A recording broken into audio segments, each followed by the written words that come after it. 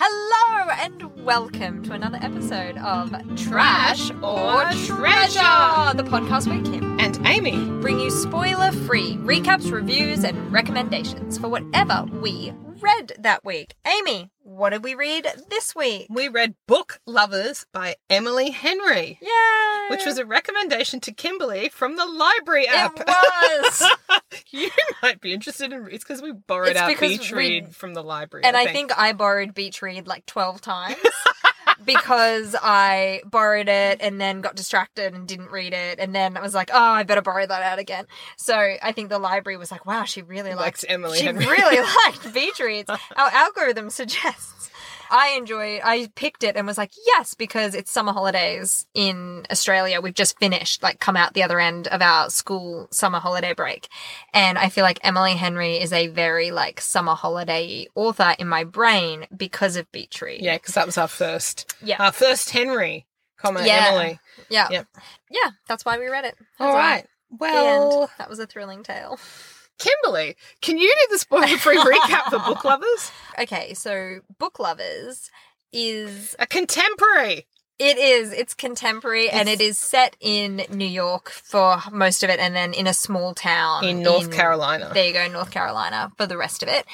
And it centers around Nora Stevens. Yeah, good work. It centers around Nora Stevens, who is an agent, a literary agent. And So- she's kick-ass. She's really great. They nickname her the Shark. And basically... She doesn't know that, though.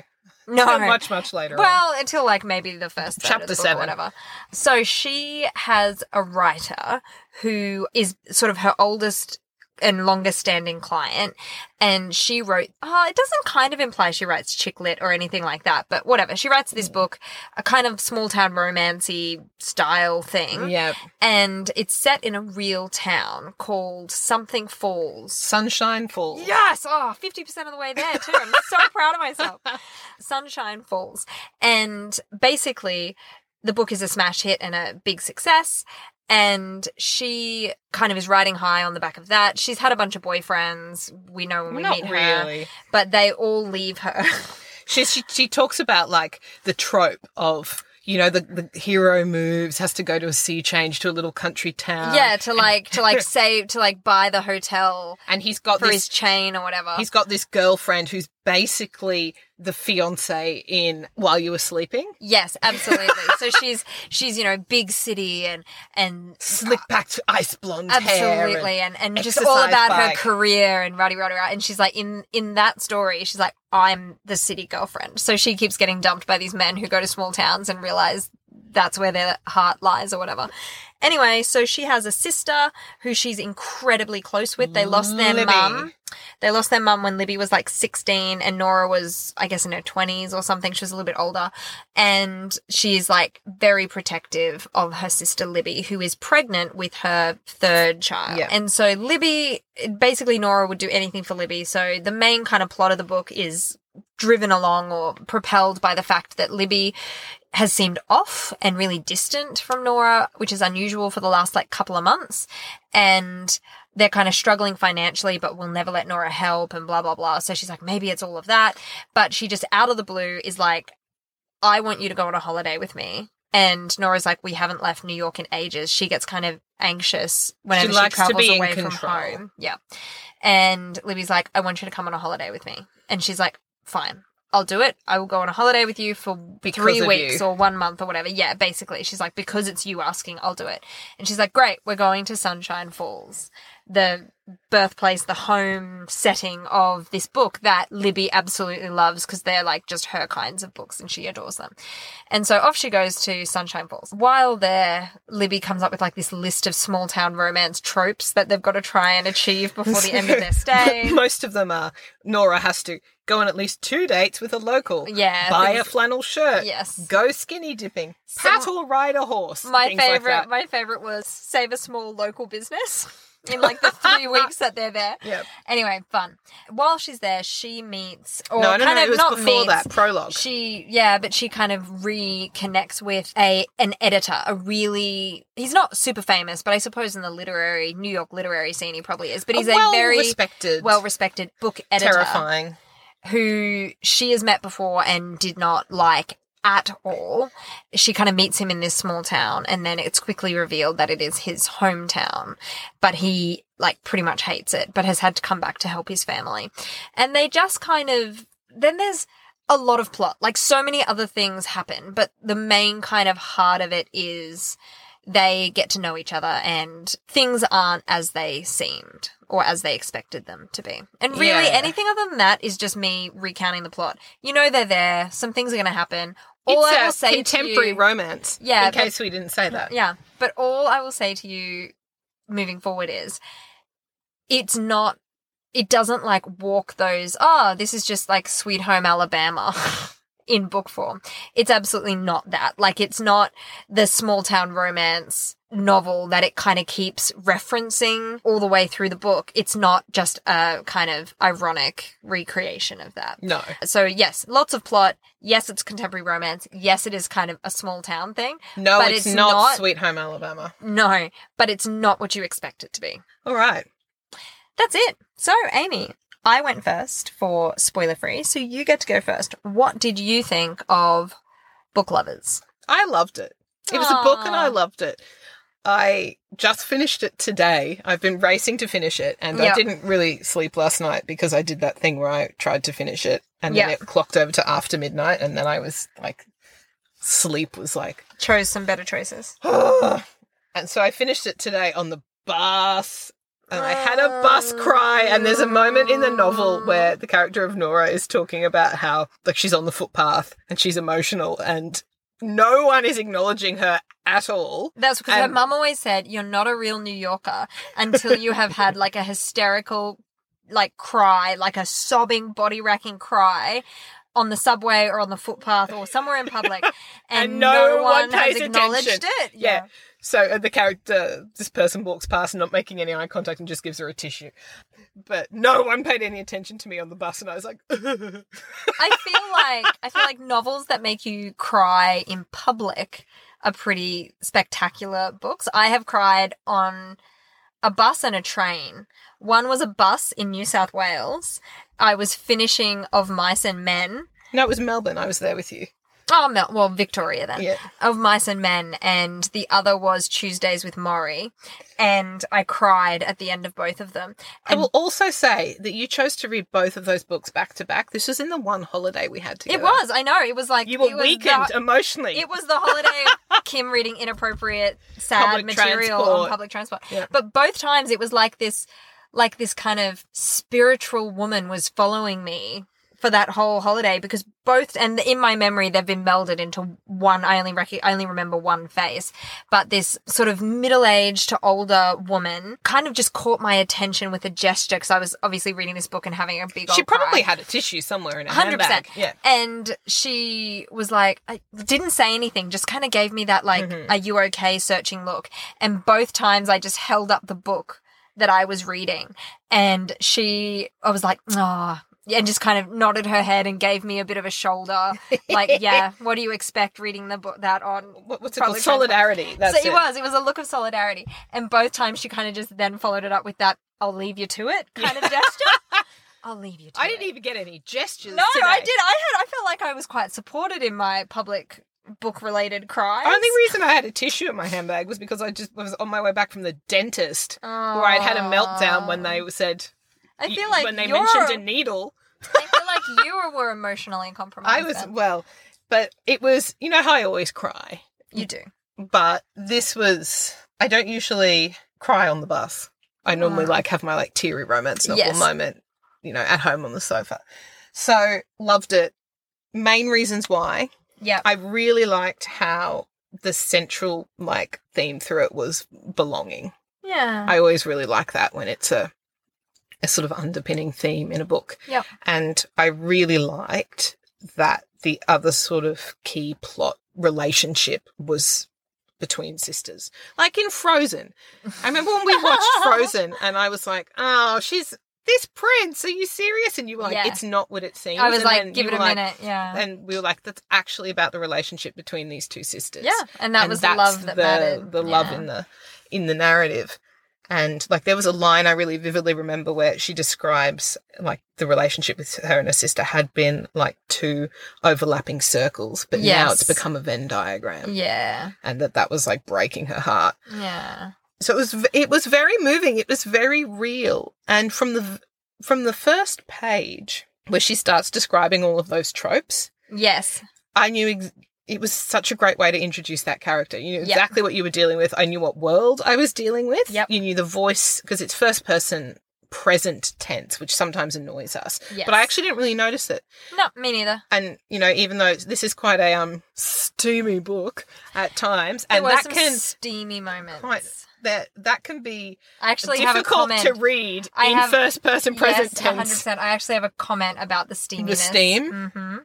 Okay, then make the comment. Oh, do you want me to do it now? I invite your comment. Oh my goodness, I've been invited. I've got to put hashtag steamy romance at the tags for this episode. You sure do. So I listened to the audiobook. Right. I don't know, I'm surprised. What was present tense, first person present tense steamy romance like? So there are kind of two, maybe three. I think, there are three main kind of sex scenes that build in their explicitness as it goes on. It wasn't like Regency novel explicit though. No. It was just read the book, you'll find out. Anyway, yeah, right. I feel like for me, it was because the two characters shared, which had been believably established through action, not just by being like, I have an intense connection. But it had been demonstrated that they shared this really intense understanding of each other and this mutual connection. So I think for me, the sex scenes were just very intense because of that. They just seemed very real and very intense. Yeah. Which felt I agree. Weirdly voyeuristic. But that was not my comment. My comment about it was, spoilers, also thoroughly enjoyed this book. Why I recommended it to you and was like, we should definitely do it on the podcast. I loved it. Really loved it. Really got into the characters. We're making this a morphed collaborative. I know. I can talk about that more later. But I loved it so much. So I was listening to the audiobook. My headphones were flat because I never charged. You're listening to it out in the open in front of your children? Yes. And my 5-year-old Peter has not gone to like daycare or anything since just before Christmas because he's off to school next year, right? So he's just been like in the house doing his thing. He's very autonomous. So he's like just off playing some kind of complex game. What did he repeat back to you or ask for feedback on? No, this is my point. This is my example of how much I liked this book. Okay. We reached the point where they were like, I just want to be with you. I want to be with you as well. And I was like, right, this is a sex scene. I skipped it. I just skipped it. I was like, skip, until he was like, do you want me to drive you home? And I was like, great, so that's over. And then I listened to the remainder of the book. Never felt the need to go back. So my point is, it was too steamy for you? I was so engrossed because my options were stop, and pause the narrative and put it aside until I could presumably listen to it awkwardly on my own. Or just pick up the book and read it. Well, I couldn't get a physical copy from the library. All of them were out. Normally I get both when I do an Emily Henry. I purchased it. That's right. You read it first. I just had the library audiobook. That's why I purchased it, because it was like, you can have the hold in 21 weeks. Exactly. I was like, oh my God. So I was like, my options here are wait till Peter is asleep or somewhere away from me to listen to this really inappropriately steamy sex scene, or skip it. Be read to you. And be read to me by this woman. Or skip it and then get to see what happens with them in their relationship. And I was so invested in the story and in the characters that I was like, skip. Characters need to know what happens. Yeah. So she has written in this book, she being Emily Henry, some characters who, because I was worried when I read the synopsis, it was like 2 rivals, 1 holiday. I was like, you can't do this. We hate each other. Yeah, but she doesn't do that. She does. We don't understand each other. Hers is not the hate to love trope. Hers is a little bit of... Hers is the, we made a bunch of... It's more Pride and Prejudice. We made a bunch of assumptions about each other. And those assumptions, we just, like, we really ingrained them. And that's how I have viewed you for a long time. And then when forced together, they are like, oh, you're not who I thought you were. And that happens quite early on in the book. Like, that happens very Chapter early 6. on. Yep. It's quite, and there's like 38 37 chapters and an epilogue in the book. Yeah. Yeah. So because she didn't do that, and I should have just had faith that she wouldn't. Well, I wouldn't have recommended it to you. The two characters were really likable. I loved both of them so much, and I just wanted them to be happy. He was really nice. They were both, and I remember this from Beach Read, they were both mature adults who talked about their feelings. Yep. And they didn't do that. Like, I remember you saying that, I think, about Beach Read, that, like, there wasn't any sort of misunderstandings. And you know what? She says, I know that he really values honesty. Yeah. I'm just going to talk to him about it rather than make a silly thing about it. Things. And the thing that I love about they communicate. That's the word I was trying to look for. And what I love about that, and in the two, this is only the second Emily Henry that I've read so far. But only written like 2 or 3? No, she's written a ton. Oh, really? Yeah, and there's another one coming out this year, apparently. Well, there would be. She's getting a lot of success. They'll be leaning into her. Anyway, the thing I like about what she does is life is complicated, and if you're going to have a love story set contemporaneously between two successful people who are living their lives but just happen to be single and are maybe, I would say, any older than 25. Particularly older than 30, absolutely, this is true. These two are in their early mid-30s. Early to mid-30s. It is so unnecessary to add complications of they cannot communicate with one another. I'm not saying it's unrealistic. I know there are lots of people and lots of couples out there that struggle, really, really genuinely struggle to communicate. And that's a genuine that's a realistic, I guess, barrier to people working it out and staying together. But I just really love that it doesn't have to be there. You don't need it in order, there doesn't need to be some misunderstanding. The story work. And to make the story have tension and drama. There was so much at stake in this book, and there was so much tension, and the main stumbling block for them just being together and being happy was about that thing in romance novels that I am always so aware of and so nervous when authors bring it up, because it makes me, I'm always like, oh, if this gets mismanaged, I'm going to hate it. It's that idea that in order to be together, someone has to compromise everything. Yeah. Like everything they want and everything they are has to be broken down and reconstructed in order to make this relationship work.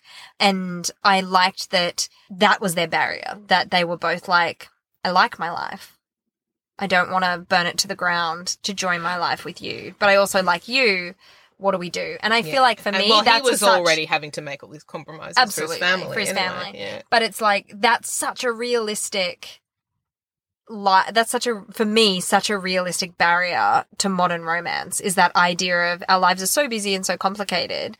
Meeting someone at 30 and being like, let's smush our lives together, invariably very difficult to do.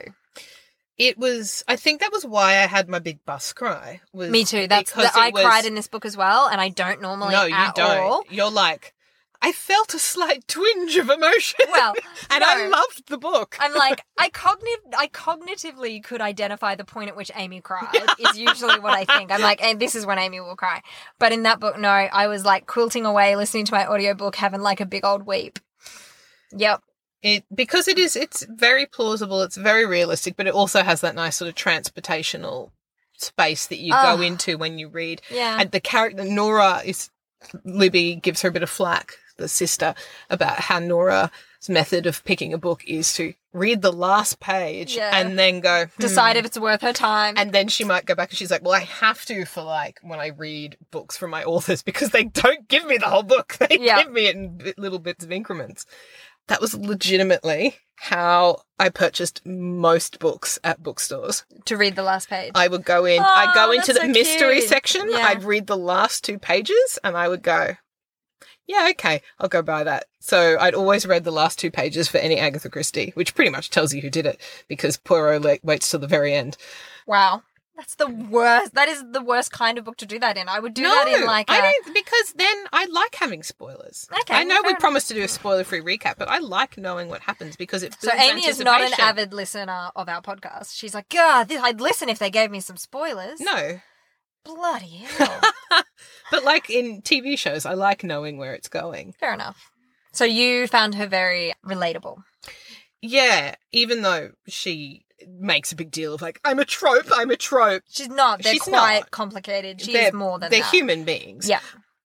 but that's sort of how she introduces herself without that terrible, I looked in the mirror and this is who I saw. Oh, I hate that. Actually, that is another thing that I wrote down. Once again, she is very tall and she's blonde. That's all I know about her. This was the same in Beach Read. I made this comment in Beach Read. Emily Henry does not do that stupid thing in first person that is so clunky and awkward where they, in the first 2 pages of the book, look in the mirror to describe themselves physically so that you as a reader can picture them. I don't need to. I don't want to date her. I just want to be her best friend. In Pride and Prejudice. You have no idea what the Bennet girls look like, except they're remarkably handsome. Exactly. And that's all. And it was important to I can't remember why her being blonde. Oh, because they do a hair thing. And so she changed her hair colour or whatever. Because it was this sort of icy blonde. Yeah. She's meant to be really cold. And she's tall. That's all we knew. Which I loved it. Has a sort of comedic plot point later on. I really liked the sort of this ridiculous small town. I liked the relationships, not just Nora and Charlie, the hero, but the other supporting relationships that existed. Me too. I really liked that. Yep. And it had that sort of, like I said, transportational idyllicness, but there was a lot to connect to. And there were so many bits that I tried to highlight and copy from the Kobo book to text to you, but it doesn't let you copy and paste. Yeah, wow. Where it was just like describing a sort of something book related. Yeah. I was like, yes. That's exactly right. So loved it. I'll reread it again, so I'll treasure this one. Yeah, okay. I thought that I felt like every time I thought it was going to kind of degenerate into cliche, it didn't. No. So I thought it was a really well plotted book. I felt like there are lots of things that happen, which is why I wouldn't go into any more detail in the recap, but there's so much more to it than that. And I found the plot very interesting and engaging. And yeah, their romance is not always the key kind of central part of it either. And it's so much, there's a lot of friendship in it that I think is really important. And family. And the other thing that I really like about Emily Henry, again, only going 2 for 2, there are people in it who you're like, yeah, you're not the person I would date, but there's no one in it you hate. There doesn't need to be a villain in her books. And I always really like that because, again, it avoids this whole kind of caricature or tropey way of writing. So I found it was excellent. I loved it and will definitely read it again. Absolutely read it again. It had some similarities to Beach Read in that, they're on a holiday. This was my fear. Town. I forgot to mention that. I was so worried. That was my biggest worry. When the library was like, do it. The covers look almost identical. But Nora is nowhere the same as January. Absolutely not. But there's this nice little nugget at the end where she gets a January Andrews book and there's on a couple of times where that happens, and I really like. Buys the Family Marconi as well, which was the name of his book. January's book. Oh no, it was his book. You're right. Yeah, the two of them were not those two characters, and I really, really liked that. So even though they had the same sort of initial, like, in small town. Well, in small town, on holiday, love. In the book writing industry, I was like, oh, Emily Henry, branch out, babe. Like, I'm happy. No, Emily Henry, I'm okay. Don't branch out. Don't do like some other ones that we've read where they're like, I'll branch out by just adding additional romance threads that you have to follow for like 6 different characters' plot lines. Keep going, Emily. No, great. We'll read it again. Yeah. Recommend it. Highly recommend. If very you've got fun. A holiday coming up, or you're just like, go away, everyone. I need to smile. I'm going to a cafe for 4 hours. And it was funny. I laughed out loud. I cried. Yep, all of those things. The only other thing I will mention for audiobook people is I have now gone on to another Emily Henry because I really enjoyed this one. And so this week I'm reading another one. And it's the same audio lady. The same woman reads all of her books. Read Beach Read, reads Book Lovers. And that's okay with Phryne Fisher because it's one voice. Or it's okay in like Thursday Murder Club where you're like, this is Joyce. This is the voice of Joyce. But she plays different characters every time because all the books are standalones. So I was listening to it and I was like, oh, no, this is Nora. Nora's happily settled with what's-his-face. This is fine.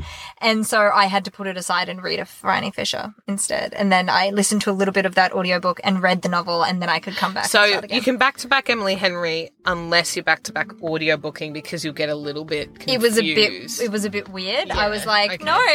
Like, it was a bit doppelganger. That's a good caveat. It is a good caveat. All right. That's all we have for you. Thank you so much for joining us once again and spending a little bit of your time with us. Tune in next week. We will bring you more spoiler-free recaps, reviews, and recommendations for whatever we read. And until then, happy reading! And just a quick reminder here at the end of the podcast that we would love to hear from you. We want your recommendations. The good, the bad, the interesting, doesn't matter. Please reach out. Send us an email at trashortreasurepodcast@outlook.com. Or we are also available at the world's most awkward Twitter handle, which Amy has to tell you about. Listen to our Twitter handle. It's the greatest. It's @_treasure. Doesn't that just roll off the tongue? And with those encouraging words, tweet or email us. We love to hear from you. Happy reading! Cheers!